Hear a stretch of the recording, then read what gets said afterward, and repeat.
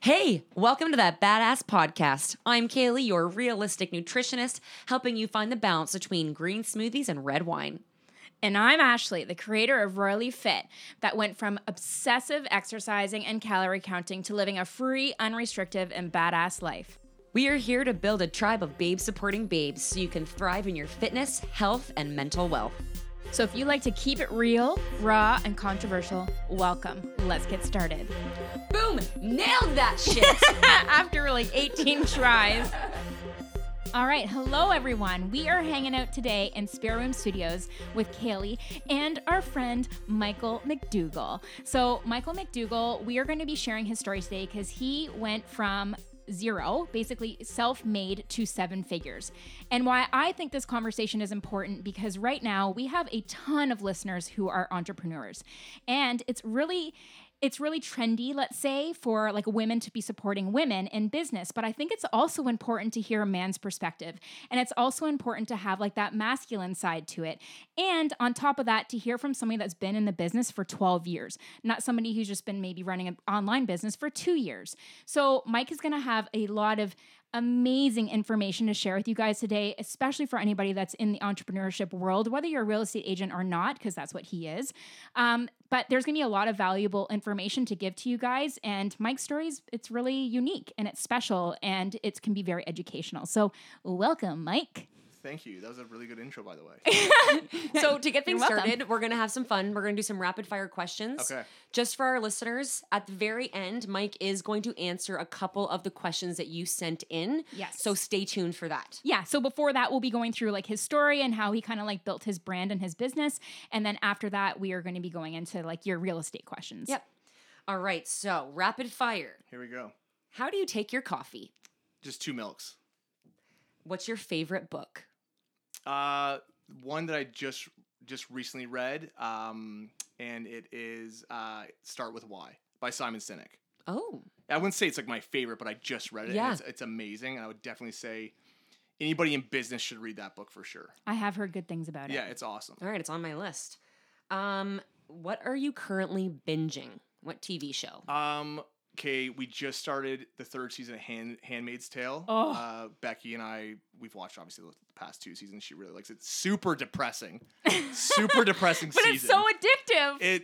Yeah, but it's starting to lose me a bit because it's almost too depressing. Like, especially before bed. You're just going to bed, like, sort of in the fetal position crying. That's why I've been putting off watching that show, because I'm, like, too empathetic that, like, I feel like I'll just cry and cry. You do cry a lot. Matt would say the same thing before bed. He's like, pretty why are we dark. watching this and, like, murderous shows before bed? I'm like, that's what I like. Yeah, there's too many scenes of just, like, darkness and people crying. And don't they film a bunch of it in Oshawa? Yeah, or they it was did? on like the Mary Masson area, was like the O'Neill area there. They were filming a bunch of it this season. I haven't really seen anything this season. We're on episode 3, but it does get better. I'm hoping so. It's a slower season, I'm ready but to it does call get it a better. day with this. But we just finished season 3 of Stranger Things as well, too, which I think that show's awesome. Yeah. The best. I honestly would say it's one of the best shows ever. Yeah, and then another show that we just were trying to get through. You know when you're already invested in a show and you're just like, I gotta fit.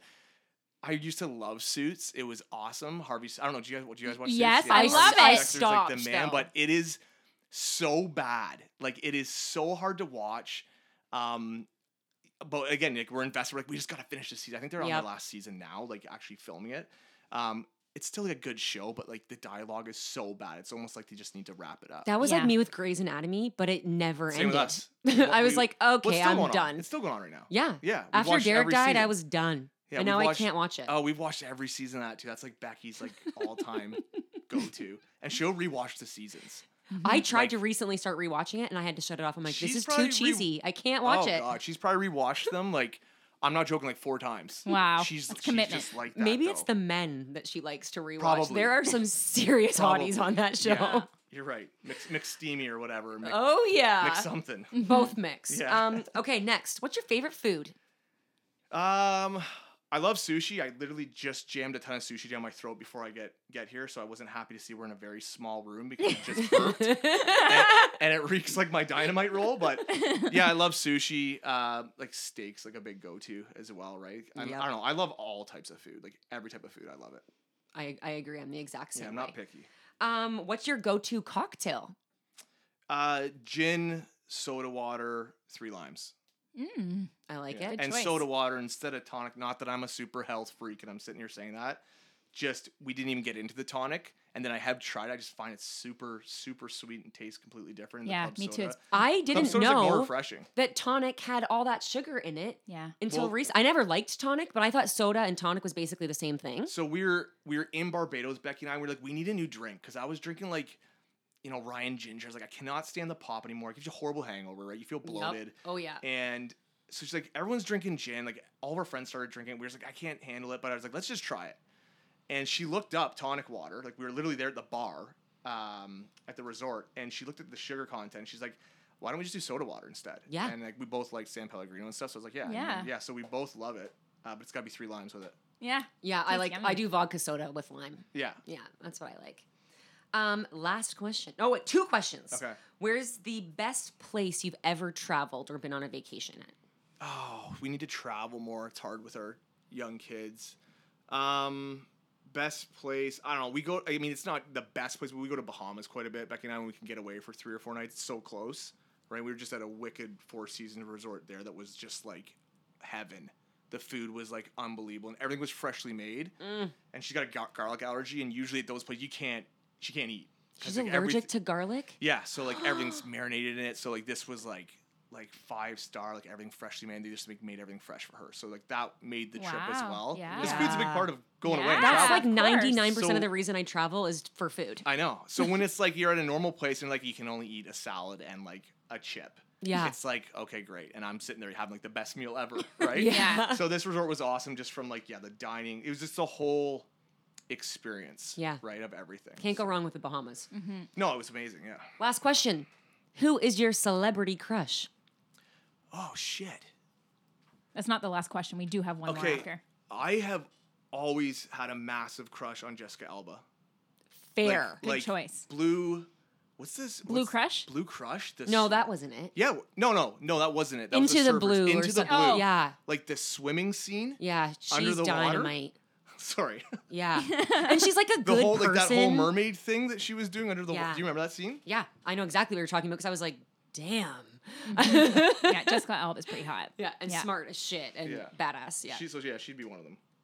Well, I have a one question, just one more, because I'm scared. No, it's not going to be inappropriate. It's because last time Mike was on our podcast, he couldn't figure out his favorite quote. Oh my God. So I just want to have a follow up. I Do you have a favorite quote? One of my favorite quotes right now is from the Start With Why book. People don't buy what you do, they buy why you do it. And we can talk a bit more about that and what I think that means and how that makes sense in like every business, right? Whether you are selling real estate, like myself, running an online business like you guys, right? I don't care if it's selling jewelry, putting tires on a car. I think people buy why you do it and not necessarily what you do. Yeah, 100%. I actually read a book called Why Women Buy, and it's same concept. Yeah, It's for all- sure. and I mean, again, not we that can I've get read into that book, but I gather it's pretty Yeah. similar. Yeah. Yeah, totally. Okay, so let's get into the whole business building stuff then. So, Okay. you've been in this for 12 years. Yeah. So you got into it, what, at 22, 23. 24? I was 23. Okay, 23. Oh, right in between June there. 1st, 23, got my real estate license. Okay, awesome. So, like, what did that look like for you? Like, did you have, like, a huge investment? How did you start a business? So I was totally broke just because I was 23, right? Didn't have any investment going into it at all. Got my real estate license and just sort of, not that I thought it was going to be easy at all, but thought that, okay, here we go. This is what I'm doing now, right? And knew that failure was not an option though, but getting into real estate with very little money is very hard because of the investment you have to make up front. I think it's a lot different than certain businesses, but you can't really impress your clients taking on listings and having no money to market their listings or wow them. So yeah, I got a $10,000 loan from TD Bank, right? Which was gone in 2 weeks. And anyone in real estate would totally get that, especially when you're brand new. So $10,000 loan, was that before you got your real estate license, or was that after to kind of get going? No, that was right when I got it, just Okay. to get going. Okay. Okay. And then so that was for marketing and stuff. Yeah, that was for marketing. Every vendor in the world's trying to sell you your pens with your names on it, notepads, all these things. And when you're brand new, you sort of think, oh yeah, I need all this stuff, right? I need all these fancy looking things, and I need to have a wrapped car with my name on it. And I need to show people that I'm super successful already, which is complete bullshit because you're brand new. You're 23 and you're, still living at home but you're trying to, fake it before you make it type thing. So learned very quickly that like it would have been smarter to, possibly have an investment set aside. But again, not everyone has that opportunity. And I didn't come from, a family that had, a bunch of money to sort of say, hey, you're going to start your own business. Here's $50K, make it work. Yeah. Right? I just, following up that, how did that feel at being 23 and taking out $10,000 and knowing that you had to just put it out there? Like, was that really scary for you, or did it feel immediately right? Because I know as a new entrepreneur, like, we have to invest a lot of money, and that's scary as shit, especially when you don't have a lot of money. So how did you even wrap your head around that and not get hung up on, now I'm 10K in debt? Like, how did you continue to be positive about that? Well, I even had a co-signer on that too. So now you're thinking like, okay, I can't fuck this up because like my parents are the co-signer and like it's going to go to them if I'm not paying this back, right? It felt horrible. It wasn't a good feeling. It wasn't all of a sudden like you have, and like knowing now how quick that went. And even today, if I was to start with something like that, you couldn't even make that work. But I relied on who's now my wife, Becky, right? Who, super lucky that I had someone who really believed that I was going to make this work because she trusted me with her visa, right? Because I was sort of like, okay, that 10K is gone. Yeah. I'm getting business coming in because I'm just pounding the pavement. I was doing everything I could that was free to get business. It was sort of my model was to talk to as many people as you can every single day and find people that want to buy or sell.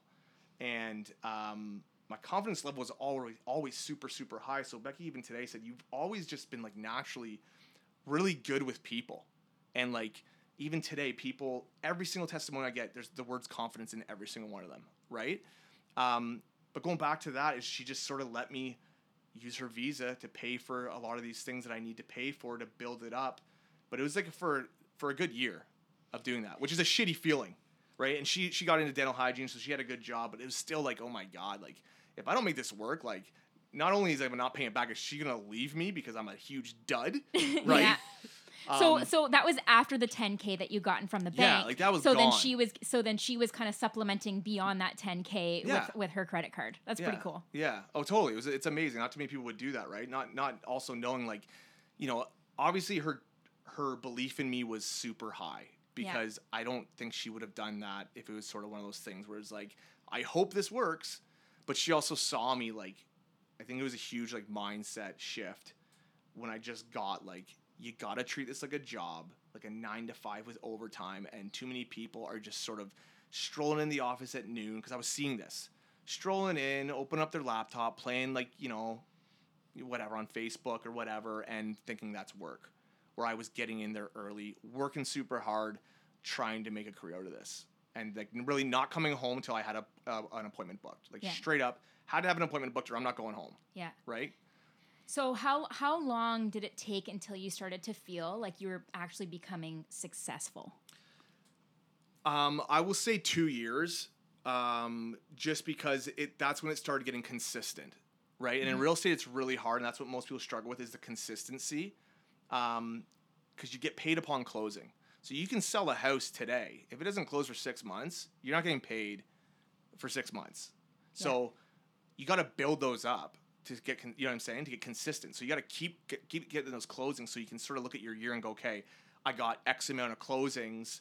Now that's sort of a consistent paycheck as if I was working. Yeah. But that took a good 2 years from start to sort of that 2 year mark where I was like, okay, this is starting to get consistent now. Money's starting to come in, and consistently I can now start building my business on this. Because before, I was just doing things before I could even afford it.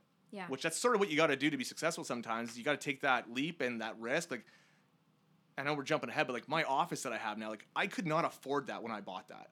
Like 100%, as well as I was doing, that was a huge undertaking. Not just the property, but the reno, the rezoning.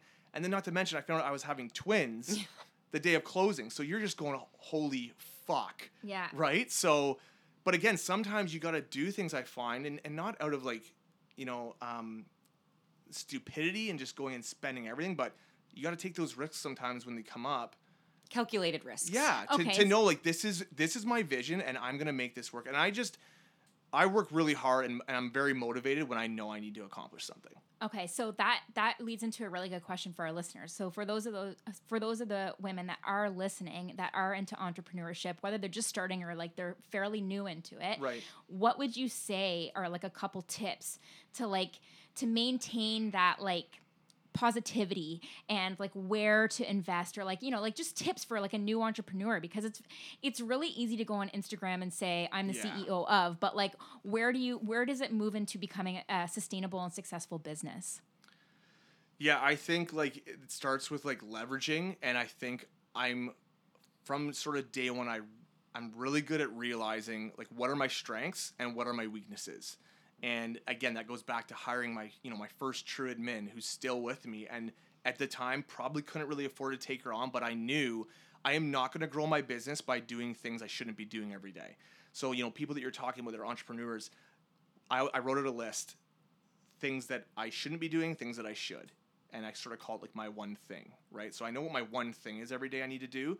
What's the list of things I shouldn't be doing? And then I need to replace that with someone that's really good at it. I am horrible at administrative work, right? And that's sort of, that makes sense for who I am and my personality. Yeah. But I need to find someone because my business survives off of support, admin support. So I need to find somebody who is amazing at that. So I think, going back to that, I think it's like you don't try and do everything. Do like the one or two things that you're really good at that the business will build this way.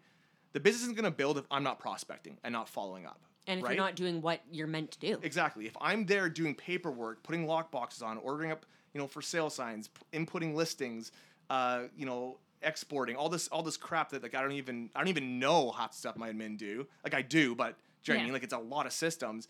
Then the business won't grow. It will, and that's the problem with most realtors and business people is they get super busy being busy because they did things to get them that way, and then they stop doing all the things that made them busy, and then they go, well, now like I'm back down here. It's like a roller coaster ride. It's like, yeah, because you stopped doing everything that got you busy. Oh my God, I can resonate with that so much. You didn't have the proper people in place, and it's not easy. I'm not going to sit here and say it was easy. I mean, I'm 12 years in, and I have a really good team now that is running really well, but this didn't happen, year one or two. This was a few years into the business that I sort of got that. So if somebody was new in business, would you maybe recommend that they get an investment so they can maybe pay and outsource for those things that they aren't so good at? Because some people are probably listening and being like, oh my God, like, yeah, that sounds like a fantastic idea. Who wants to do what they're not good at? Yeah. But what if they can't afford it? Right? What if that's not Yeah. practical to them at that point? Or they're feeling overwhelmed? Like, how do we motivate them to move past that? I would say right now, like there's lots of different options with like virtual assistants that are a lot cheaper that don't necessarily have to be working, here in even in Canada that you can afford. I think getting some sort of a loan, or like I think with any business you should have a business plan in place, and like there should be something there that you have to dip into. I think starting a business from complete scratch like I did, it's going to prolong your success. So I could have been more successful probably earlier on if I just said, hey, I got 90 days to pay an assistant, but I'm going to make it work because I'm just going to do everything I'm good at, and that will grow her position, my position, and the business, and then I'll be able to keep her on. Yeah. So I think it's just like you got to just be really relentless and super passionate about success, and not sort of, I sort of want success. It's got to be like you live, breathe, you get up in the morning, and it's like I'm not coming home until I know what I'm doing tomorrow. Yeah. I think one thing, especially as women, is we pride ourselves on being multitaskers, so that we can do everything. And so a lot of women, when it comes to business, are like, well, I'm not going to spend X amount to have someone design my Facebook ads. I'll make them. And I'll make my own email list, and I'll make the funnel, and I'll do this. But it's like, you have to realize that your time is valuable. Yeah. So let's just throw out a number. Say you were making $50 an hour doing what you do. Yeah. Rather than going and doing something that you could pay somebody $20 to do, rather than spending your hour, like you have to think about it. Okay, well, even if I'm paying that person $20 an hour, I can now do the work that makes me $50 an hour. Right. So I'm still making $30 profit. Yeah. And a lot of, I think, especially women, we don't think that way. Our minds are just a little bit different. Mm-hmm. And I think it's important to note that, is that like being busy and being productive are two totally different things. And I think a lot of women get caught up in how busy they are, but they forget that it has to be productive. Yeah, well, that and with the online realm, there's like a lot of people that are online right now that are starting their own businesses, whether they're on maternity or they're stay-at-home moms wanting to move into becoming an entrepreneur and finding their financial independence again. They're not realizing that it takes a team behind that as well. Yeah. Right. And so there's this like facade online almost that like they're doing it, this one person's doing it all on their own, but they don't realize that there's obviously a team behind that. Whole team. Yeah. And then so sometimes that's worth the investment, and it could be worth talking to your spouse like you did with Becky. Yeah. And it's like, hey, like this is where I'm going, but like I need more money to do it. And then, that was a discussion, and she supported you with that by providing you with a credit card, right? So like, here's my Visa. Yeah. And then like, so what's the max on this again? Yeah. And I've had to have these discussions with Matt when it comes to like making the investments that we have just this year. I mean, not even considering the 10 years of Really Fit, it's just this year. Right. Is that like, are you okay if I make less of an income as we start to invest more, right? Like you have to have these discussions because success necessarily won't, some people just get lucky. Yeah. Right? Some people just get lucky. But like the reality is that it takes a lot of work and it takes strategy, like you're saying, and it takes like a business plan and it takes investments. And this isn't meant as a conversation to scare people, but more empower you that like if you're starting your business and you are hell-bent about getting to a point of what you define as success, that like there's going to be some level of investment, whether it's financial, emotional, and time-wise. Yeah, and like I said, because I don't want to scare people into thinking like you're gonna get this big loan and do all this to start, but like do as many things too as you think. Like I wrote a list out of like, hey, what is free for me to do right now that I could still get business? Yeah, door knocking, cold calling, bank days, showing up at events, right? Just being there, handing out fly, like those things were like putting stamps on envelopes myself. All those things were like very minimal costs to build a business up to a level where like then you can start spending money to grow it, right? So I'd say who's ever starting whatever business they're starting, what's what takes them the least resources to really get it going if you don't have that investment? Because I'm not expecting everyone to have this chunk of money to start their business. I'm just saying it's a lot easier if you have some sort of investment to dip into. And I mean, I know you know that as well, just because, it isn't cheap to do, anything out there. But I'd say like it just, with, going back to Becky and stuff, I think she just realized that I was, not gonna fail, and this was just something that is like temporary. And I know a lot of listeners were like, well, why didn't you have a part-time job? Right? Probably like, why weren't you making something else? I know I wouldn't be where I am right now if I only did real estate part-time. And anyone that comes in my office and we get them weekly that wants to pick my brain and say, I'm still working, cutting hair, trying to sell real estate, but my real estate's failing, I say, hand in your notice tomorrow. Like, hand it in. If you can't do this, like 100%, I don't see it. There might be a select few that make it work, but I don't see many people doing real estate or any other business that they want to be really successful at part-time. Yeah. Right? I think you have to be devoted. Yeah, you got to jump in with both feet. Yeah. Yeah. So you're kind of talking about some of the things that you did financially to start to grow the success to a 7-figure business. What did you do with your mindset? Well, I mean, this was something where it's like, okay, I'm 23, and it's really funny because my clientele that I was attracting wasn't anything close to what people thought it would be. They all thought this guy's going to come in and do first-time buyers. And it was all like 60-year-old plus, right? Like retired people selling their stuff. But my mindset around all this was I just have to be super, super prepared because people are interviewing me and I'm 23 and they're interviewing people that have been in the business for 20 years. But sometimes those people sort of slack it sometimes and think I'm so comfortable, and I'm like, I'm going to just be so prepared. I'm going to know absolutely everything about their home, their location, the market. I went to as many courses as I could, right? So just education. And I still do that today. And I think it was just being over prepared, right? To just like, and that's how I was impressing people because I think they were just like, well, I think they expected me not to be that good, right? When they were talking to me. But I think being over prepared. So I just shifted my mindset into that. I just got to be like a sponge, absorb as much information as I can, and then just deliver it as well as I can. I love that you say that because I think so many people go and they take a course or they, like for me, for example, I'm a holistic nutritionist. Yeah, I graduated 2 years ago. I can't just leave it at that. Nutrition's never going to, stay the same, right? Like we're always discovering new things. So I need to continue to take courses. Yeah. Just like real estate, things change all the time. Totally. Like if you want to be an entrepreneur, your education has to always continue. There's Yeah. always you courses. never stop learning. Never. No. And there's like, always going to I'm- be curveballs that come that you don't expect, and you need to be prepared for those. Well, I mean, like technology is always changing, right? That changes how we do business. Clients' needs are like at an all-time high now, which I love it because our systems are designed for that on my team, where other people cannot handle it or put up with it. Yeah. I'm going to Denver next month to another convention, right? And some people are always like, why do you go to these things? Like you're at this level, right? But it's like, that's why I'm at that level, right? And I maintain it because I am going to these things and I'm learning from, in my opinion, like people who are the best as well. So basically you would say confidence is key, but also not being too comfortable.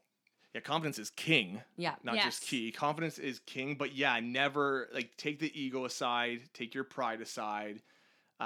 People expect when they walk in my office that my feet are up on my desk and I'm leaning back and I've made it, right? Especially newer agents. They just think like, oh my gosh, this guy's done so much business. And I'm like, man, I'm not even close to where I want to be right now. And that they're usually the reaction is like, what? But it's like, to me, there's just so many more things. There's so many more families you can help in this, industry. There's so many, other things you can do with the business, right? So it's not even like, confidence for sure is 100% has to be like amazing, but education like year after year after year, right? Yeah. So what I'm hearing is that like there's got to be a level of a financial investment. You have to have some confidence, and you build your confidence by continuing your learning, by continuing your education.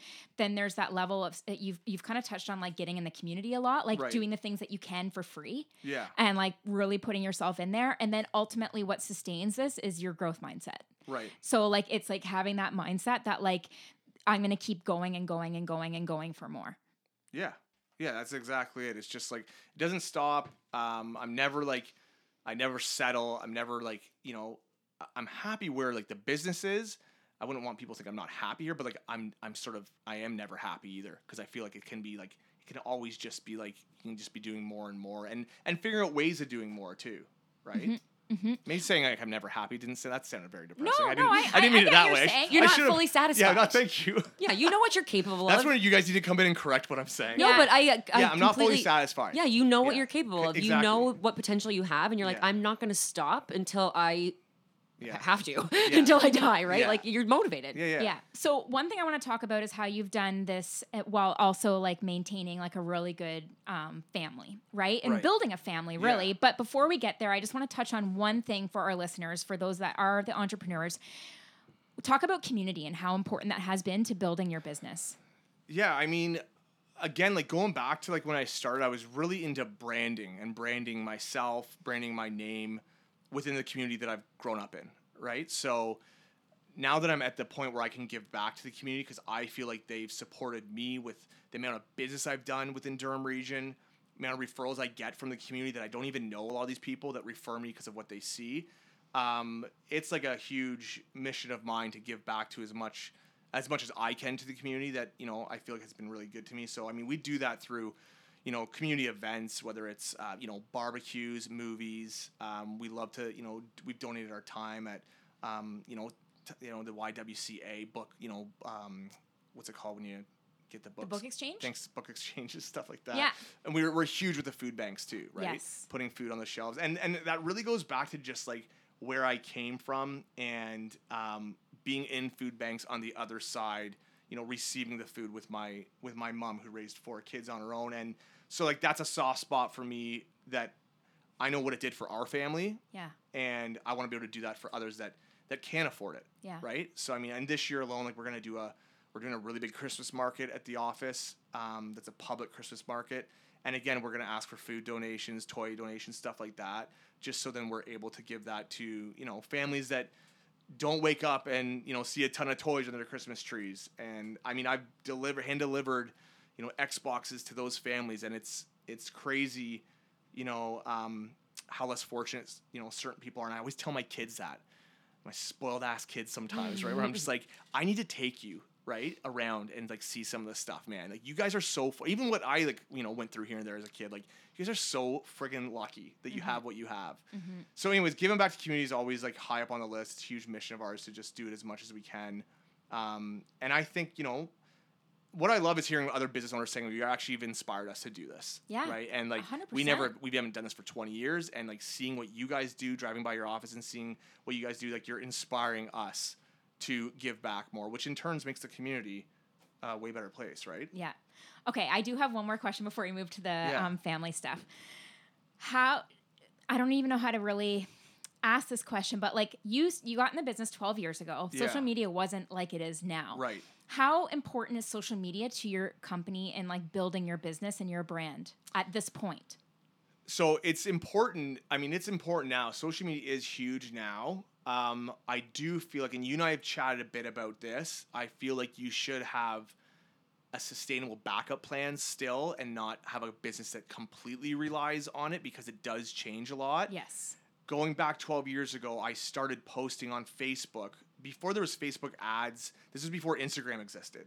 And agents were calling me saying, what are you doing? Why are you using Facebook? Like, it's sort of like a conflict. Like, this should be confidential information. You're posting about like clients in your day and stuff. But at that point, I was like, man, I feel like this is the way the industry's going. And that was way before Facebook was huge. So it's important now because we have 50 to 60,000 people on our social media platforms a week. So that's our website and social media platforms that come through. That's not the amount of followers we have, but that's the people coming through our sponsored ads a week, right? And I mean, Jana, my marketing director, always reports those to us every Monday, and it stays pretty consistent. So it's important because that's a lot of exposure for our clients. Like, they're getting, our listings get a ton of exposure because of that.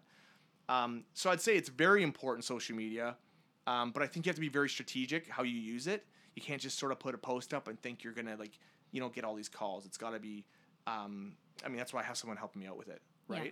But I'd say you should have a backup plan. You shouldn't just rely on that. Yeah. I think it's amazing seeing how quick some people have built their businesses over social media, but I also know how quick that can fall if rules are put into place, ad rules are put into place. Yeah. So I wouldn't say that should be 100% your game plan. And this is just because I've been through it for 12 years now. My biggest resource still, or source for business, is referrals, right? 70% of our business last year was referrals. These are people that are brand ambassadors out there that love what we do, that refer us. These are past clients, family, friends that all refer us. I always want that to be our highest, because that's when I know one day I can pull back on all that advertising and I can rely on, like, those referrals are going to keep coming in. And they convert quicker. Yeah.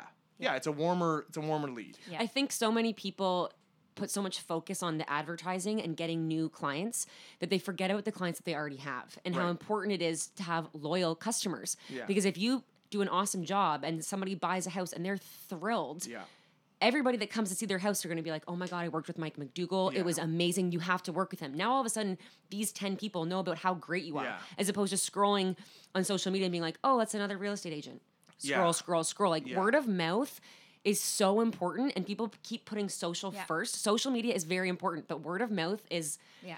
Well, because it's really easy. I know I cut you off right there. That's okay. Go ahead. I'm going to do that a lot today. She's used to it with me. I was going to say, you're used to it with that. But, like, you totally hit it there. It's like, it can become so oversaturated, and it's so easy to make something look pretty. I could be a day in the industry and just go pay $1,000 for an awesome video and look like I've been selling real estate for 10 years. Okay, so I have a question about this, and I know I don't know if I'm jumping ahead, but I know that you are kind of, especially in this community, like the king of social media. You have these awesome Facebook videos. You have like comedy videos you put up.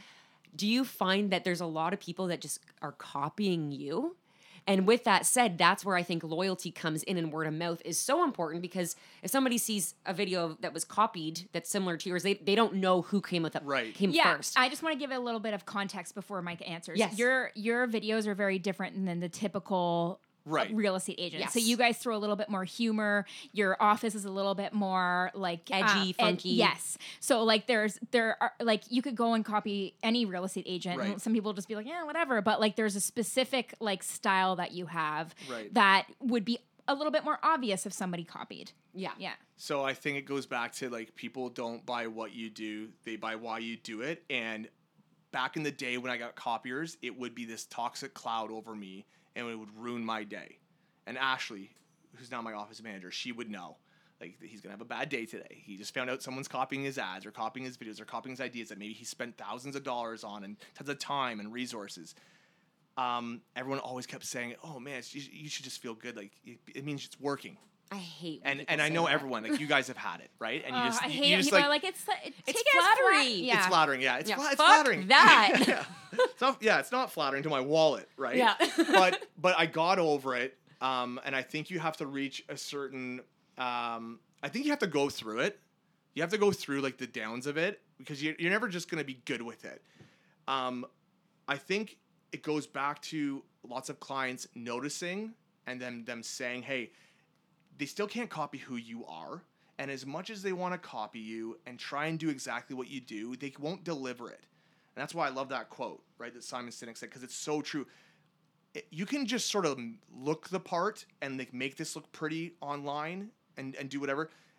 As soon as you're in front of them, they're going to realize, like, is this like the authentic person that like is what I'm seeing over here? Yeah. And like, I get it all the time in the chair at the dining room table when I'm being interviewed, and they'll say like, we see so many people that try and mimic what you do, and we know it. So it's like people do notice it. It's not like you're just thinking, oh, they're gonna think like they came up with that idea. And I go back to like, I go to the States a lot for ideas. I don't come up with all these ideas on my own either. And I go to high level people that are doing high level business, and we sort of mastermind and share ideas together because we respect each other's businesses. So I've gotten over it. Like completely. I don't care. I have like the blinders on. I know I chatted to you, Ash, about this a couple months ago too. And I have other people reach out to me in other businesses that are going through like, I hate how this person's copying me. It is like an open book out there on social media. You can expect it's going to happen when you reach a certain amount of business and people see, oh my gosh, McDougall's, successfully selling in the top 5 out of 6,000 agents every single year. They're going to copy what I do. Yeah. Not just social media stuff, but the billboards that we do, like any ads. And I honestly don't care anymore because I'm just focused on like where I want to get to, and people will copy you.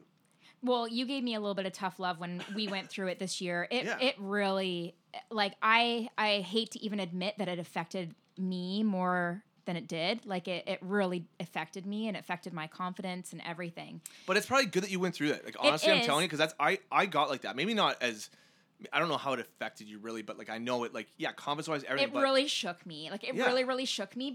And I'm happy. And people had copied me before, but for whatever reason, this particular company, it really, really bothered me and it hurt my soul. Yeah. And you gave me some tough love, and you used the analogy of putting your racer, like the horse races. Yeah. And like you put your blinders on or Yeah. whatever, and like you just don't look. No. And you just can't look, and like you have to stay in your lane. And I get the whole like, there's abundance for everyone. And I agree. I really do believe that there's abundance for everyone. And I do believe that we should all be supporting each other. But I don't think that you should be copying somebody to a point where it's really, really that obvious. I do think it's good to get inspiration from people. Totally. And that's how we all learn. And we get inspiration from people, right?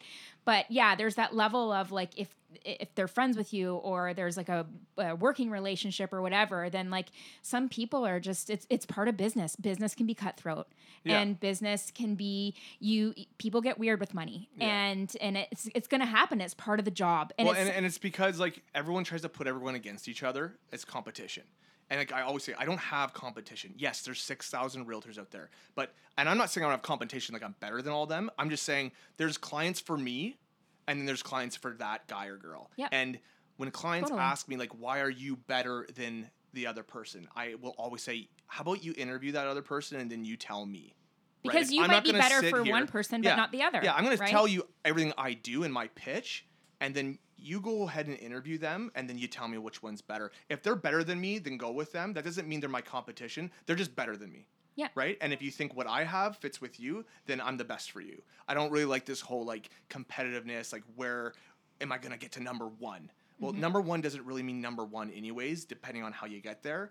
I just think it's like there's a market for everybody, and the people that will copy you guys, copy me, there's a market for them that maybe the market isn't there for you anyways. Yeah. Right? And to me, it's going to work itself out, but I think it's so important to just stay laser focused at like your goal, right? And then you're going to have those bumps and like those shitty times and people copying you and business and you losing money over certain bad investments. But end of the day, if you have that end goal, you will get there.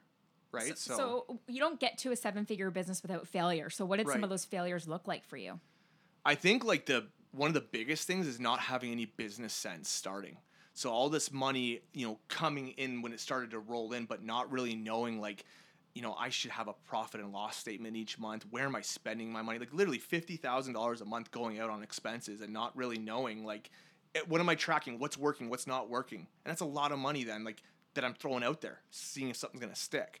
So I think like my advice to the listeners, who are building business, have a business plan together, profit loss, track everything you're spending, make sure you know what's working, what's not. One of the first questions we ask a lead that calls in is, where'd you hear about us? We want to know, where do they hear about us? What's working? What are we spending money on that's working? What can we cut out that like nobody cares about?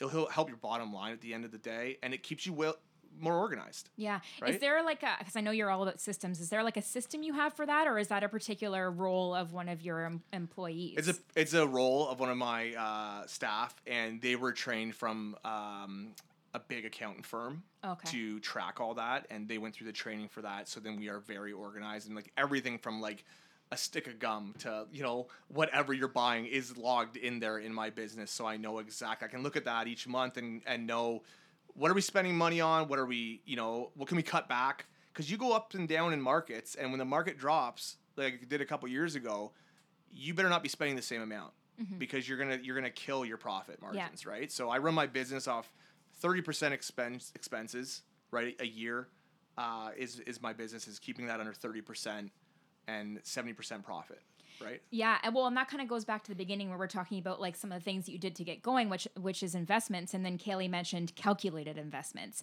and that's where, because it can get really addictive as an entrepreneur to want to keep consuming and buying more things that may work. Right. So, but when you have a business plan in effect, then it's like, no, like once I reach this certain amount, like it. I can't do anymore, and you have to be smart about it, because it's when you start overspending and getting excited about consuming and trying out so many things, is that when you start to get into a profit loss, and then you lose your motivation. Yeah.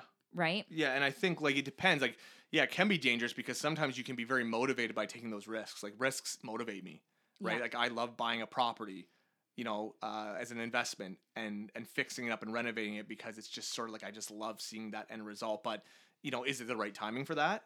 As an entrepreneur, though, sometimes there's never a right timing, and when you have that mindset of always just wanting to jump in with 2 feet, it can be. I think that's what's good with Becky is she'll be able to sort of hold me back sometimes on like, hey, like let's just wait till the other 3 renovations are done, right? Yeah. And before you get into something else, plus your business that you're running. Yeah. But I think like you said, you're never satisfied because you just have almost that addiction to just like success and seeing like the end result. Well, for me, like I don't know a stat. I'm going to just throw a stat out, but let's say 80% of entrepreneurs are risk takers. Okay. Right. And like it's like a part of the thrill. Right. And so like let's say maybe 20% of entrepreneurs kind of just like fall into that because that made sense to them and it was very calculated. But I would say a lot of entrepreneurs we get to the level of like, more than like, let's say 6 months or 2 years of like sustainability in a business because we keep taking risks. Right. Where it gets tricky is that we're such big risk takers. And that's why we are entrepreneurs to begin, is because we're okay sitting in that uncomfortable, is that we want to keep taking risks, is that you need somebody to come in and help you take calculated risks. I've made a lot of bad decisions and risks because I'm very impulsive. Right. And you take a lot of risks, and that's good because that's what's helped me to gain in a lot of areas, but then it can go too far. And you need that person, whether it's a spouse or a friend or a family member, whoever, an employee, whatever, to come in and be like, okay, like let's just push the brakes on this one. Yeah. This might not be the most sound investment right now. And like maybe let's revisit it in 6 months or something. Yeah, no, I totally agree. I think the other failure too is being an entrepreneur and not getting like the taxes and the HST portion when I was brand new. Not realizing. This is Kaylee's big thing. Yeah, Yeah, I just heard her big deep breath right there. Yeah. Well, no, But, because like- what I was going to say is that a lot of entrepreneurs are very creative people, but we're not always, and I'm speaking for myself, the best when it comes to numbers and all that stuff. I'm kind of like, ugh. Yeah. So again, instead of trying to do things yourself, hire a bookkeeper. Yeah. Like that to me is like a non-negotiable. That is one thing that you need to make sure is taken care of. Yeah. So as much as I don't know much about that stuff, my bookkeeper does. Yeah. And I send her and we have a whole system so that I know that it's getting done and it's not something that I'm spending hours and hours on, where again, I could be, say, making my $50 an hour and maybe I'm paying her $30 an hour. It's worth it. Yeah, and that's like that goes back to that whole hiring people that are good at what they do. Yeah. because that, when you're brand new, can creep up on you so quick, right? That you think you're making X amount, and then all of a sudden it's tax time, and you're going, what? What's tax time as an entrepreneur look like? And it doesn't look good. It doesn't look like It's other horrible. jobs. And so I'm glad that I fortunately had Ashley when I started to help me and introduce me to our bookkeeper. But because of all of that, I was prepared. I had the exact amount that I needed for my HST at the end of the year. I had actually had a little extra when it came to my income tax because I'm like that. And I was like, well, they say I should save this percent. I'm going to add a couple percent just to be safe. But like, I think that's a huge mistake people make. They're like, yo, I just made $75,000 this year. My first year, that's great. And then they haven't paid any of these things. And all of a sudden it's like, I owe $20,000 in taxes. Like, you have to be smart about that stuff. And that's one of the things, like, when I train agents, that's one of the first things I say. And they're always so weirded out by, why is this fucking guy talking about taxes? And I'm like, okay, so one of the first things you guys need to know is, like, come tax time, so I'm going to tell you how much to put away off each of your commission checks. And they're usually just like, what, I want to buy a new fucking watch and, like, you know, all this shit. And I'm like, no, like, this will kill. You might think you're making good money now. This will destroy you and, like, put you in a really bad place, right? So make sure you're putting, you know, I forget what the calculation breakdown that we have, and it depends on what obviously they're making. But yeah, like, when I was, you know, newer, the first 2 years, that was something I wasn't knowledgeable enough on it. And I think those are the things that we should be taught in, like, the real estate course, any other business course. Like, that is something so important because people go upside down, and that is a really bad way of starting your career. I remember getting a tax bill for like 110 grand, and I was like, and I was like young, right? I was like, what the fuck is this? There must be like a typo. And, like, there was no typo. Oh my right? God. And I was just like, okay, like, I just obviously miscalculated something. Yeah, Right? just a little So bit. Becky, remember that visa that was maxed and I thought I was paying it off? You might have to give me a couple more months with this because this shit has to be paid quicker than that. But that's how real it can get, right? Oh, yeah. And like that, and there can be way bigger bills than that. So that's like, you just should be organized, and that's why I teach clients. Like, I know what happened to me. So I was like, you don't want that. I'm telling you, you don't want to see that. Yeah.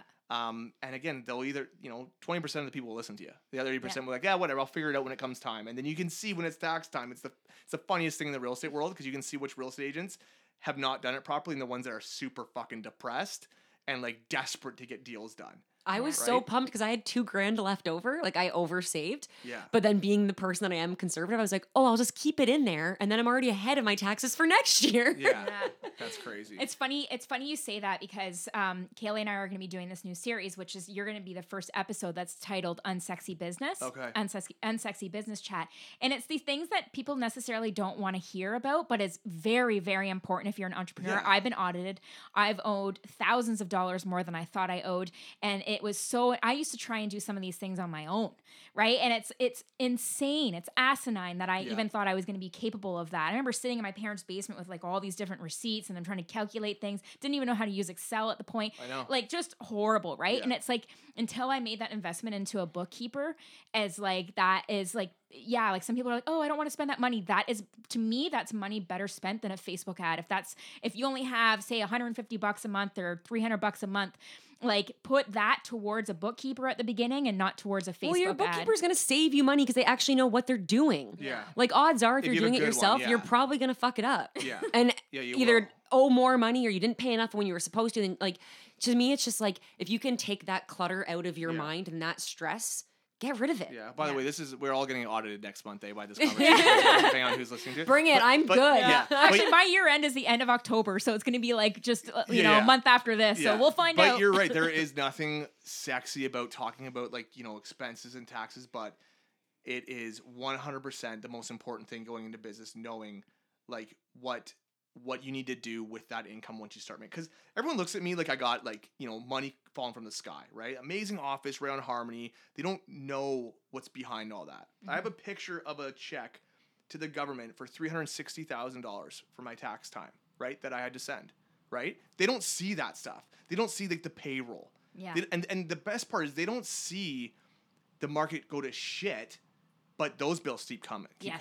And it's no offense to them because they don't get it, but it's like, those are the things as an entrepreneur and owning your own business, those are the things you sign up for in good or bad markets. Yeah. Right? And you want support and you got to hire people and, like, you're they're making a living working for you. Well, you're going to support them through those shitty times when we have bad months, good months.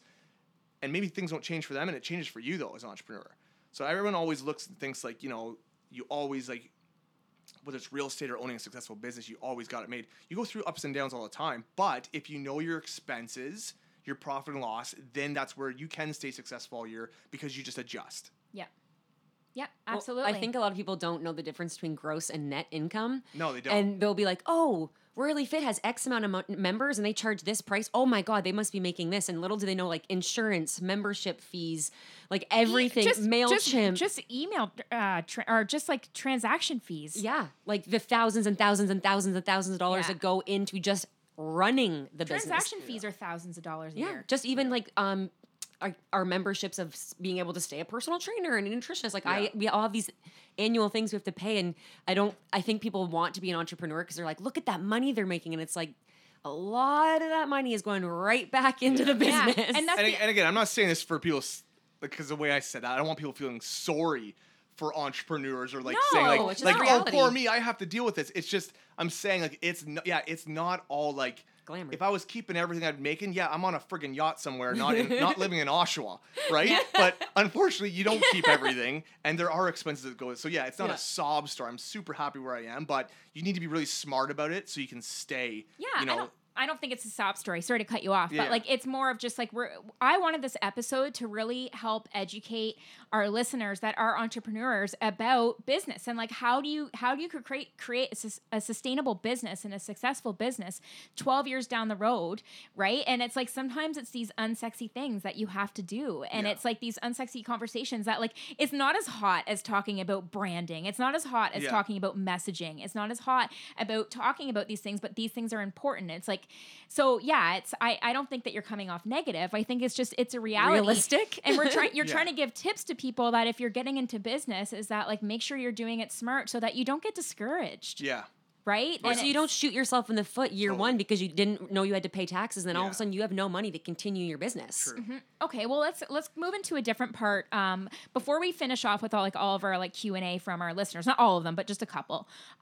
Is like what does growing a business while growing a family look like?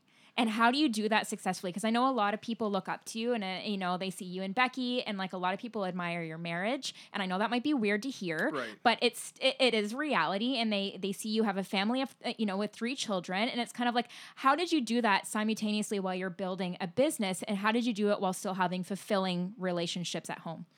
Yeah. So I think a lot of it is like, I'm not saying my family's like building a business, but it's the same sort of model where it's all about like key people you have. Right. So at my work, I have my office manager, listing coordinator, video, creative team, agents. So it's like all key people. And at home, it was sort of the same thing, finding really good people, right? Like, a part-time nanny, a dog walker, like little things like this that like helped out with time because I'm huge into time blocking and like time is very important to me. So all these things made it easier for us to raise, obviously having twins is a bit more of a challenging thing. It's a transition. I'm like, holy fuck. But that was crazy. But we had a kid before that too, Gray, who's 6 now. So it's like having 3 kids, but wanting to be there for them, nonstop and not miss anything. It was really important to find key people to help us out with that. And even babysitters. I have so many friends that have not found a babysitter yet. And it's either because they haven't asked for referrals or they're just too, scared to ask one, which I totally get, or they rely on their parents all the time, right? And it's like, I just knew like we had to find someone really good because I can't rely on our parents every time. And like we still have to live a life and we're very busy. I have events I got to go to. I want my wife to be there. I want to have date nights with her. So I got to find someone really good. Just like how people ask who's a good realtor and they say me, I'm like, who's a good babysitter, right? And ask people So I don't know if I'm going off on this question, but I like that's it. what I usually do. But it was all about building this team at home so it allowed Becky and I to still have an amazing marriage. People are so surprised when I tell them I'm at every soccer game with my kids, every swimming lesson, every gymnastics thing, they're in a lot of shit, T-ball. I'm there at every single one because of time blocking and having good people at work and good people at home. And I think if you don't have that at home, that's where you sacrifice the marriage, the frustration that it's too busy. You're sort of like two sailing ships going by each time, right? Like you're not really seeing each other because you're grabbing your kids to go this way, you're going this way. And yes, it'll get tougher as they get older because some parents are probably listening like your kids aren't even, that old yet and wait till they're in more sports. But I think that we're always on the same page and we love like spending time with each other, which can sound cheesy to you or not. We actually legit love spending time together. We love going on trips together. We have so much in common, right? Whether it's, going to Toronto to go shopping, staying the night at a hotel, going to spa, like all that crap, right? Like we just legit love the same things. So I think like maybe some people don't share those same things. So it's sort of like, I don't care to go do that. I'd rather go do this, where we just enjoy spending time, right, together. So, I don't even know if I answered your freaking question. Well, what I'm getting from it is that you just made it a priority. And sometimes that means asking, it's delegating. Like you're saying, it's finding that I agree with you. I do know families out there that won't have a babysitter and they take pride in that. And that's great. But for me, we have both of the sides of our family to help with Rowan, but I still don't want to ask them all the time. And that shouldn't be their thing to do every time that Matt and I want to go on a date. And I'm not downing the fact that you don't want to ask for a babysitter. It's just like, I want to have that date night still. Yeah. And like the only way to do that is to get a good sitter because I'm not going to ask my mom every time. You literally are investing in your relationship. Yeah. So it's just like one of those things where it's like, this is a non-negotiable and it still is. Like we still have something set up for every single Tuesday night right now, right? Every Tuesday night, we can either go grocery shopping together, go for a coffee, go for, a date night, a movie. Like, and maybe people are thinking, holy shit, once a week you have that set up. But like, it's just there if we want it. Yeah. So I think the key basically has come down for you is time blocking. Yeah. It's how you make all of it work. And I really like listening to this with you because Ashley knows and all the listeners know that like one of my fears about getting pregnant is I'm like, I have so many things I want to accomplish in my career. Right. Like I feel like I just scratched the surface of figuring out who I am and what I want. Yeah. That I'm like, oh my gosh, if I have a baby, am I going to be able to do that? And like, obviously Ashley's like doing it. So she's a great motivator for me, but also hearing from you of like how not only are you like getting by, but your relationship is like in a really great place. You're not missing your kids' soccer games, but you're still kicking ass at work and you figure out how to delegate. And I just love that it's complicated, but really when you break it down to time blocking, it's not that complicated and it's not out of reach for people. Well, it's time blocking and it's also trusting yourself that you'll commit to the time blocking because a lot of people can time block, but like if they haven't made it a habit, then they're like, I don't know how people find the time. Like you're still finding the time to Netflix binge, which is you have to be very committed to yourself and you have to trust yourself that you're going to do that time block. So when you say, and like as soon, it's just like if somebody keeps canceling on you when you've made a plan with a friend, you're like, you eventually just, you're like, they're just going to cancel again. You will get that same relationship with yourself if you always basically go off and veer off from your time blocking. So if you time block, you have to be committed to that and you have to like gain your confidence in yourself that you're going to stick to it. And if you can stick to it, it sounds like you can fit things in that are of priority to you. Yeah, because I think that's honestly what I picture as successful. It's not necessarily, having a 7-figure business or, a certain amount of money in your bank account. That's all great and everything. But I think success is how many people rely on you each day that you can, achieve their goals, right? Like I'm talking about my clients, right? Mm-hmm. And then your family that relies on you as well to be there and show up. And I think it's great to be that person that's working 24/7, but then they miss out on everything else. Yes. That is not success to me. Yeah. And that might be success to someone else. I'm not putting that down, but to me, it's like having both. And could I make more if I put my family on the shelf? 100% I could, right? I could run myself completely like crazy, but make more money. Mm-hmm. But that's not what success is to me. It's like having both, seeing my kids grow up, right? And you got to remember, like, I didn't have a dad that watched me do that stuff. So like, it's really important to me that I'm sitting there watching Gray play t-ball. Yeah. Right? Or like we're driving, Cohen and Quinn to gymnastics and I'm there because I didn't have that. And so that probably has something to do with it as well. But that to me is success because anyone can be really successful if they work super, super hard at something. Yeah. But to have it both, where a lot of people in my industry are missing out on that second piece. Yeah. That's just not cool to me or successful to me. A lot of people don't factor happiness into their success. And to me, it's like the biggest component of success. If you are truly happy what that is success. Yeah. It doesn't matter if you have a 7-figure business, or maybe times are tight and you're not making a lot of money, but you're really happy and you love what you do and you get by. Yeah. Like, success is different to every single person. It's Yeah. individual to what your wants are. I have to throw in there too that I think it also depends on the season. You had some time to build your business before the family was Right. injected into that, Yes. right? So like the one thing that kind of breaks my heart that I see a lot online right now is these brand new moms with like 2 or 3 kids. I know. And they're trying to build a business right now and they're just running themselves dry. Like it's just, and you know what, for some people that works for them, but then I just wonder, and I'm like, maybe it's not the season to do this. Like maybe it's not the season. Like I was doing this a little bit at the beginning with Rowan, and like I was like, I'm an entrepreneur, I can't take time off, and like I got to hit the ground running again. And like I wish I had given myself some more grace. That wasn't the time to build my business, right? That's my time to like be present in my business, but Nurture. and nurture it, but maybe not build it. And it took me a bit to realize that. And it's like, and if it builds on its own, that's one thing, but I can't put pressure on myself where I'm staying up until midnight every night and then waking up with a kid to try and like make that business go and succeed. However, it's different priorities for everyone and different visions for everyone, different success for everyone. But the one thing I just wanted to like inject in that is like happiness is also dependent on the season, right? And so like growing your business and your brand might make you very happy.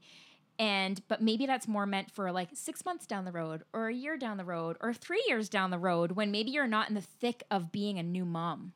Right. And it's like, if you're making it work and you're a new mom, that's great.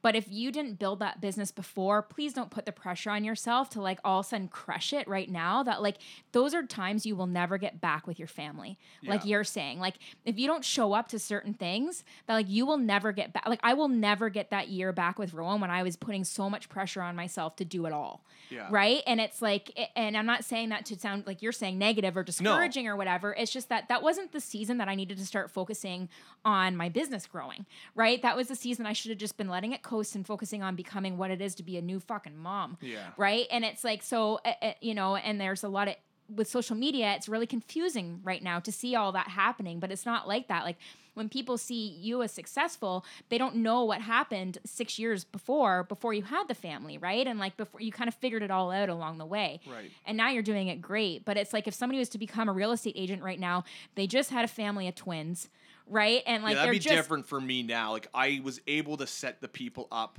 on my team that I needed to then have this family. Yeah. Yes, if I had Gray and the twins in the last 4 years and I just got into real estate, I wouldn't be at those soccer games. I wouldn't be at those T-ball because I would be like building that business. So I was fortunate enough to start so young in real estate, which when I got in, like being 23, like the average age was like 45, right? So I was very young in an older industry, but I was fortunate that I started it at that age to, yes, build it and plan all of this in place. So then, yeah, I can have a family and be there because I got the amazing people in my office that I can rely on that can also get the job done if I'm out for an hour. Yeah. Right? So yeah, it's a really good point because it wherever you are in life, there is a time and place for it to maybe start. Yeah. Or maybe you need to wait and start, in a year or two. Yeah. Right? Just like how Kaylee was freaking out about, having a kid and like, what am I going to do? But it's true. It's like, but she's already going to be a couple years into it. I was going to say, you're building your business now, and it's sort of like,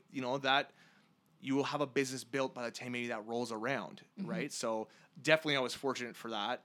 And again, like for all my, friends, family, everything to trust and support me, at that young age. Because a lot of people could have easily gone a different route and not used me, right? Because they thought I was new. So a lot of things fell into place. I won't say it was definitely all of my hard work. It was a lot of trust and stuff from like the community, friends, family. And then, now being able to raise my family, still, work crazy hours, but be able to time block. I just don't know anyone successful that doesn't time block. Like, show me who they are, because like I need to like meet them. Because anyone who in my business at least, or like, very high level success, they all talk the same with like blocking in. Like I know my day the night before, right? I know my week the week before. Yeah. What application do you use for time blocking? So we just use a Google Calendar throughout my office, but it's a team calendar, so everyone's stuff is on there. We have a couple other systems that we follow up with in between like my creative department. just to see like where certain things Projects are at, are like, at, you know, yeah. like videos, like where's that coming, certain ads that we make. I forget what that ads or what that system's actually called, but it's pretty simple stuff. Like we have a program that's like for our database called Top Producer that we have all of our, you know, clients, our past clients, leads, ABC leads, and all the notes are there. So we know exactly what we said to them last time. Everything's really well organized, right? Like certain funnels that are all organized. But yeah, like the time blocking thing is just a Google Calendar. It's like the Google Mini app or something on your phone. And then at home, it's the same thing. We have a big calendar in the mudroom that's all written up, and anything that needs to be booked, Becky knows it needs to go on my phone because like I follow my phone calendar. Mm-hmm. And if like today at 2, this wasn't in here, I would not have showed up at the door because I literally just follow whatever's next. Yeah. Right. And I remember, you know, I said to you guys today, like there was not a minute to spare before getting here at 2, which sometimes I'll have 5 minutes to chill out. Like I literally had to tell Nicole, order me sushi and go pick it up for 1. So when I come back, I can scarf it down. And I got to meet with Jana right before I go to do this podcast. Right. Yeah. So it's like, but again, like I already knew if I don't eat before 2, I'm going to be a hangry bastard and I'm going to want this podcast to end. Yeah. So I was like, I just like for their benefit, for Kaylee and Ashley's benefit, just make sure there's sushi here on the counter when I get back from my appointment. Man, I really want sushi now. Sorry. Do you time block social media in? Oh yeah. Do you? Yeah, Good for yeah. you. Yeah, I love it. Well, I mean, because we do creative meetings, so that's typically where we'll time block social media ideas, ads are running. Like we know what ads are running that week, right? So Mondays are creative meetings. There's 4 people in on that meeting, and we literally go through what ads are we running this week, what ideas do we have for the following week. So does that include Instagram stories? Instagram stories, Instagram posts, boosted posts, like whatever target audience we're Man, I going gotta get better after. at time blocking. Yeah. It's been like something I've been trying for I've been a trying to while. get Kaylee to time block on Google with me now for several months, and she's like, I didn't Yeah. get the invite. Yeah. Well, there's something wrong with my computer. We know that. That's not my fault. It is a commitment. It's a huge working process. But I've had so many people that I've trained say like literally, you changed my career by like installing time block into my mind, and like I've doubled my business just by like being relentless with like following my schedule, right? Like because we do a thing called like, you know, follow up, follow through, follow back, and every single like my day pretty much looks like. Do you want me to go over my day, or am I just going right into this? Yeah, sure. Go for it. So, because it's like sort of like we're on the time block conversation. So every morning's the gym, right? So that's sort of like my anchor. Like that's like I need to go there, not to like just feel good or look good, but like it's like a mindset thing, right? Yep. That's like your phone's not on you, and like you're at the gym, and it's 1 hour out of the day I don't have my phone on me. Mm-hmm. And what time do you go to the gym Sounds at? pathetic, but like No, that's important. it's like that's the only time I don't have my phone on me. 8:15 just because I drop Gray off at school, so I have to go to the later one. Yeah. But that will change September because all the kids will be in school, so I'll now go to the 6:45 class. So gym every day, like I said, that's the anchor of the day. It starts me off on the right foot, and I know if I don't go to the gym that morning, the morning's already off, and I'm in a fucking bad mood. I agree. Right? I'm the same way. Yeah, and in no way am I in great shape or anything, but like, it's just something where it's like that's just like I need to do that for myself. And then then pretty much my day starts right when I get in the office, right? It's like that morning meeting with my office manager. We're going to run through the whole day. Even though it's in our calendar, we're going to run through it, and she's going to note that something happened the night before, because a lot of times I'll sell a house the night before, or, you know, one of the team members will. And we just want to be on par with each other. Like a lot of communication in my office, probably overly communicated, but that's what our clients love.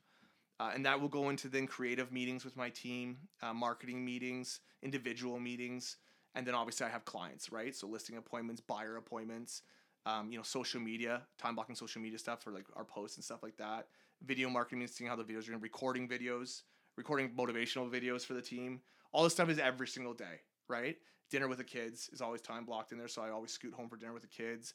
You know, if T-ball's that night, driving the T-ball, and then maybe a listing appointment, you know, at 8 o'clock. So it must look like your calendar, because the one thing I don't time block is like my before and afters.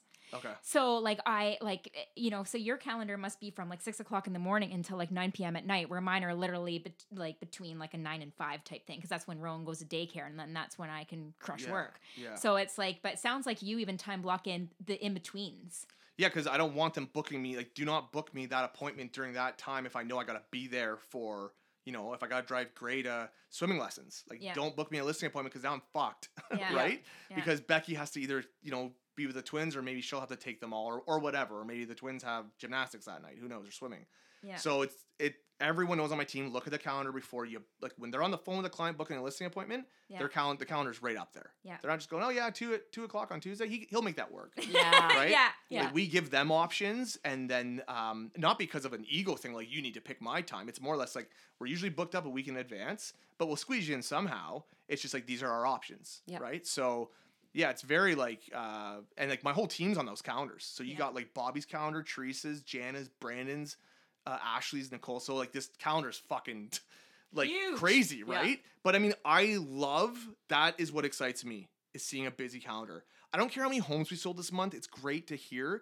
I want to know how many appointments have we set, because I know that will equal X amount of homes, X amount of families that are excited about their new property or we're listing their property. So I like to see appointments. If I don't see listing appointments or buyer appointments in the calendar, that makes me very angry. Yeah. Right? No. Like, that's what I need to see, those constantly booked. Yeah. That's fair. That's fair. No, that's really valuable for anybody that's listening and that's starting in a business. It's like time block when you're going to be on social media, time block when you're going to be making those like potential calls to clients, right? When you're trying to do like sales calls, time block when you're going to be doing content creation, whether it be for a blog, whether it be for Pinterest, like whatever it is, 100%. time block all these things in. Don't just like fly by the seat of the night or whatever that saying is. See by the night. I don't think that's a saying. Fly by the seat of I your think pants. that's it. I don't think fly by the seat of the night. I think that's for like a different industry. Is that for Aladdin? I think it might be. Oh god. Oh my god, I try, guys. I try. But yeah, I should never do those things because I never wrong? nail them. That's like me with quotes. Yeah. Yeah. Okay. So I know we've been kind of like chatting, and I hope people are still listening because this is a very valuable chat. Although we're not talking about sex like all our other episodes that we're talking about something, but I do have one more question for you before we go on to some of our listener questions about real estate. Yeah. What do you consider success? And then I want to piggyback that with what makes you feel badass. I sort of touched on this, I guess, earlier on. What makes me feel badass is what I said, is like knowing the responsibility I have every single day to not just like show up, but to deliver, right? Knowing that, Donna signed a listing with me and her financial outcome is in my hands, right? Is like what makes me feel badass, because like I know I will get her to the finish line, right? Raising a family with 3 kids and my amazingly beautiful wife is what feels badass to me, to go home to them, even though it's fucking nuts some nights, especially at their age. But like that makes me feel awesome, right? Can I just attest that your wife is? Me and Ashley talk about this a lot. Oddly, not to be creepy, but she's beautiful. She's like stunning, she's so beautiful, but she's also a beautiful person. Yeah. Like it's not like she's just like a babe. Like she's a beautiful. I person. like her teeth. That sounds weird. She's got she the gets best that a lot. teeth. I get that a lot for her, like not for me. I get that a lot for her. Yeah. Is her teeth. Yeah. And it makes sense that It's her her dad was a smile. dentist. Yeah. Right? Yeah, totally. Yeah. So yeah, that's what makes me feel badass, is like just having that responsibility, that many people like rely on me, the team, the family, clients. Like I thrive off of pressure like that. That's why a lot of people are like, how can you do the volume you guys do? And a lot of my clients will say, I see how many listings you have. Can you take me on? It's like, you will not even know another client exists. And I know that sounds cheesy and everyone says that, but the systems are designed that way, or I wouldn't be able to do this, right? But I love that call saying, say we sold the home or whatever. And it's just like, yeah, like Pure joy. it's awesome, right? Yeah. And again, and people are like, oh, really? Like that long? Do you still love it? I love it. And I love seeing people celebrate when they're, super happy. And yeah, just having that responsibility is just like, I don't know if that'll ever go away. I love it. I love people counting on me. I love that. That does make you feel badass. Doing things for other people, it's unbelievable how much more that can actually gift you sometimes than it gifts them. Yeah. Right? Yeah. Okay, so let's do a couple of the questions here. Okay. So let me just pull them up. Sorry, 1 second. Okay. One of them is from Jen KL. What are the best places in your house to renovate in order to increase the resale? Yeah, I mean, this one's probably no surprise if people watch, a lot of HGTV and stuff. Can I guess? Yeah, go ahead. Kitchen. Yeah. Yay! So I'd say the kitchen. I'd also say, though, paint always goes such a long way too. And I'm not just talking about painting the walls, painting your trim, you know, the baseboards, the door trim, doors, just making it look super fresh. No one loves to walk into a home that they're about to buy and it looks super worn, right? So even sometimes, because a lot of people don't have money to renovate their kitchen, right, and improve that value. Sometimes just putting the lipstick on the home, right, can improve the value just by its showability. In this market we're in right now, buyers are insanely picky because there's so much to choose right out there. Yeah. So you need to stand out above the crowd. So sometimes, you know, 2 years ago, you didn't have to paint. You didn't have to have the new kitchen. Your home was selling because there's nothing on the market. Now you got to make sure it pops a bit, right, and shows amazing online so people stop in their tracks and go, I got to see this home. So as much as it's like I can easily say kitchens, bathrooms, but like not everyone has $100,000 out there to dump into their home. Sometimes just painting, certain decor. Like there's certain stores out there right now. Like I was just in StruckTube the other day for the first time. Oh my God, I'm obsessed with it. That store is amazing for people wanting to either like freshen up their home or like first time buyers that don't have that huge budget. Like it's so cheap in there, but the quality is actually pretty good. So it's like sometimes it's just like freshening up certain things. Like I always offer a stager that's included in my fees, so they're not paying that extra stage. We do things with homes that like people are just like, I can't even believe this is my house, right? And like I would have almost stayed here, right? So yeah, I mean, it's easy to say the big ticket items, but sometimes just like freshening up the landscaping, just making it look fresh is like that curb appeal and like first impression you go in, it's just nice and clean. Yeah, right? Absolutely. Yeah, because not a lot of people have the eye to see past that. No. Yeah. And I would say too, don't follow crazy trends. Like it's nice to obviously put the trendiest looking kitchen together, but are you going to want that if you're staying there in 3 years? Right? Like I would say make it timeless still. If you're working with an interior designer, let her know because they love trends. Let them know, like, I want it trendy still, but like timeless. I don't want to have to rip this thing out in 5 years because barn board's out now, right? Or like that, I don't even know what else is trendy right now. There's so many shit. But it's just like, just make it still timeless so it like will last longer. Yeah. Because those are expensive renovations. Yeah, that's a good tip. Yeah. Yep. Okay, next one is from Kendra A. Down. Renting versus buying and some tips for saving for a house when you are already renting. Okay. I mean, I'm obviously biased on this because I'm doing resale real estate.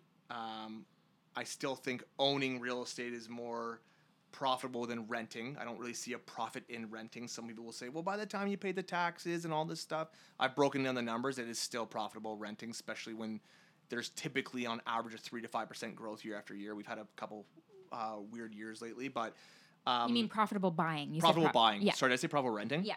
Oh, jeez. Just edit that. Pull it together, buddy. Edit that out. Sorry, we're going on 2 hours now. Yeah. So I mean, ways of saving when you're renting, because that's really hard because even the rent is very high right now in Durham region. So I find it's got to be very difficult for people to save. But I would say go through your budget with like a comb and like, or a fine tooth comb. What do people say? Fine tooth comb. Fine tooth comb? I actually know that one. I know. I just put out the fine tooth. I just said a comb. Anyways, a fine tooth comb. And really like, there's lots of things that you might not even know you're spending money, like subscriptions you're signed up for, dumb shit that it's coming off your credit card. Go through that, and you might literally be saving a couple $100 just going through things you really don't need, right? You probably don't need a Starbucks coffee every damn day. Yeah, like those are things like, and I know I've had many clients that I'm like super proud of them. Like, holy shit, you actually saved this amount. That means you really wanted it. I feel like if you have, you know, the income, but you're just overspending, you really don't want to possibly buy. If you make it like that's a priority and a goal, it might take you time. It might take you a few years, but like you'll get there, right? It's like you said, not going to Starbucks every single day, not eating out, not doing skip the dishes every fucking day, right? Yeah. It's like maybe you gotta just make food at home and it's way cheaper to do that, or make a coffee before you go. Little things that a lot of our first time buyers have actually done, and a year later they're like, I now have that down payment and I'm ready to go. And it's an awesome, you know, moment to see people do it. Yeah. Right? You just gotta want it. Or push your ego aside, and sometimes you got to move back with a parent. Totally, man. Right? Or maybe you're not driving your Audi A4, right? Yeah. And you're renting. Maybe it's like, you know what? I'll get that later on. Or like you said, move back in with the parents. Yeah. So you know what? This is just something we got to do for a year. And I always find if you put it down as a plan of like, this is a 12-month plan, right? Or like a 9-month plan, it looks better on paper like that than just sort of going, whatever you said, flying by the seat of your night. Yeah, yeah, exactly. Well, I think the mistake a lot of people make too is they think, oh, okay, I'll just spend less money. But unless you have like a plan in place, like for me, I have an automatic withdrawal that comes out at the first of every month that is going towards me saving for a house. Yeah. That just comes out. If I was to be like, oh, at the end of the month, I'll see what I have left over and I'll save that, I'll have nothing left over. You won't. Like I think that's awesome. That's an awesome way of setting it up. Yeah. Right. Yeah, just really like it's smart. painful, but it's like sometimes you have to go through that pain to get to that end result. Yeah. And it's like whether or not maybe you have it that month or you don't, it's gone, and it's like that will get me that house. Yeah. Right? Yeah. So yeah, I don't maybe have the greatest tips on saving because you'd have to sort of the best part is to meet with a mortgage rep. That'd be my biggest advice. Meet with a mortgage rep. They're gonna go through your budget, do like a budget diet for them, and then maybe sort of start saying, hey, if you save this amount a month, boom, home ownership is something that will be realistic for you in a year or two. Okay, mortgage rep. That's cool. Yeah. I didn't know that you could go almost for like an audit. Yeah, That's I can refer them to a mortgage rep, and then they could. So DM Mike if you want one. Okay, one more question. This one's from Jamie Towell. It's about income property. If you Okay. don't have the down payment in cash, what's the smartest way to pay 30 to 35% down payment on a second home? So, for starters, you'd only need 20% on that income property, so you don't even need 30 or 35. So it's less, which is a good thing for that question. I would meet with their bank or a mortgage rep, or call someone like myself to evaluate their home. We'll send that into the bank because they can probably borrow the equity from their home if they have enough equity. Mm-hmm. So that way, most investors don't touch their own money. Mm-hmm. Right? That's not the game. They don't want to be pulling their own cash out to buy income properties. So someone like myself who's an investor, I'll look at one of my properties and say, how much equity do I have in there? You got to keep 20% in that property, but do I have enough to put down, another $50K on another property? Mm-hmm. So you're not borrowing your own money. Yes, your mortgage goes up on that property, but the one you just bought, the rental income should balance out what the payment is on that. Yep. Oh, yeah. Does that sound really fun and interesting to you guys? No, it does. It does. I like it. Yeah, so you're just borrowing equity. You're just leveraging your investments. Yeah. Right. So whoever that question was, if whatever home they own, if they have good equity in that home, they can go buy a property if they're approved with the equity from their home. I know who this is. I'm pretty sure she would have some equity in the home with her husband by now. Okay. Okay. Why? I just have one follow-up question to that. Why 20%, not 30 to 35? That's just the rule on the minimum requirement for secondary properties, 20%. Okay. Yeah. Again, I don't know who their lender is. They might have told them a different number, but I know I can. So just one question. If people have additional questions, because obviously we didn't get to answer them all because we've been recording for an hour and 24 minutes. Holy shit, that's a long one. Oh my goodness. Can they DM you, or is there somewhere you could send them? And do you have like a information email that they could send to, or? Well, Kaylee, since you asked, we are running a fall real estate Q's and cocktails in our backyard at our office on October 3rd. I think you guys said I could put the link in this. Yeah, we'll put your link in the show notes for people. Yeah, so Bobby Mitchell on our team is going to host that. You can follow her at Move with Bobby as well, and she'll have all the information there. And again, it's pretty much you can just show up. Whether you're a first-time buyer, you own a home right now, maybe you had a couple kids and you need something bigger to upgrade to, ask any question you want there, and she will answer anything. And again, it's October 3rd, which is a Thursday, and it is 6 to 7:30, so it's nice and short. It's not a typical boring buyer seminar. It's going to be a little more laid back, casual. With cocktails, yeah. And she's super awesome too, so she'll answer any questions. She's a badass. She is a badass, yeah. Cool. Well, oh my God, thank you so much. We picked your brain probably for a little bit longer than you were anticipating. No, it's all good. But that was a really good episode. We would love for you guys to check out the show notes so you can follow Mike and his team and then learn about this event. And yeah, we can't thank you enough for time blocking us into your schedule. We feel so special. Thank you. Thanks for having me. Yeah, no problem. All right. Well, everyone, make today badass. Thank you so much for listening to this episode of That Badass Podcast. If you could do us a huge favor and head over to iTunes and leave us a 5-star review, we would be so grateful, because you have no idea how much that helps us grow our podcast. Yeah, and as an incentive and a little bonus, we're going to be doing a monthly giveaway, and it's going to be kind of a mix of everything that we have to offer. So one month it could be Royally Fit Online, joining our community. It could be from the Badass Boutique, or maybe even just some like free recipes and like a coaching call or something with us. We will figure it out month by month as we go. So yeah, please go over iTunes, podcast app, leave us a 5-star review. And once again, thank you so much for listening. Spare Room Studios.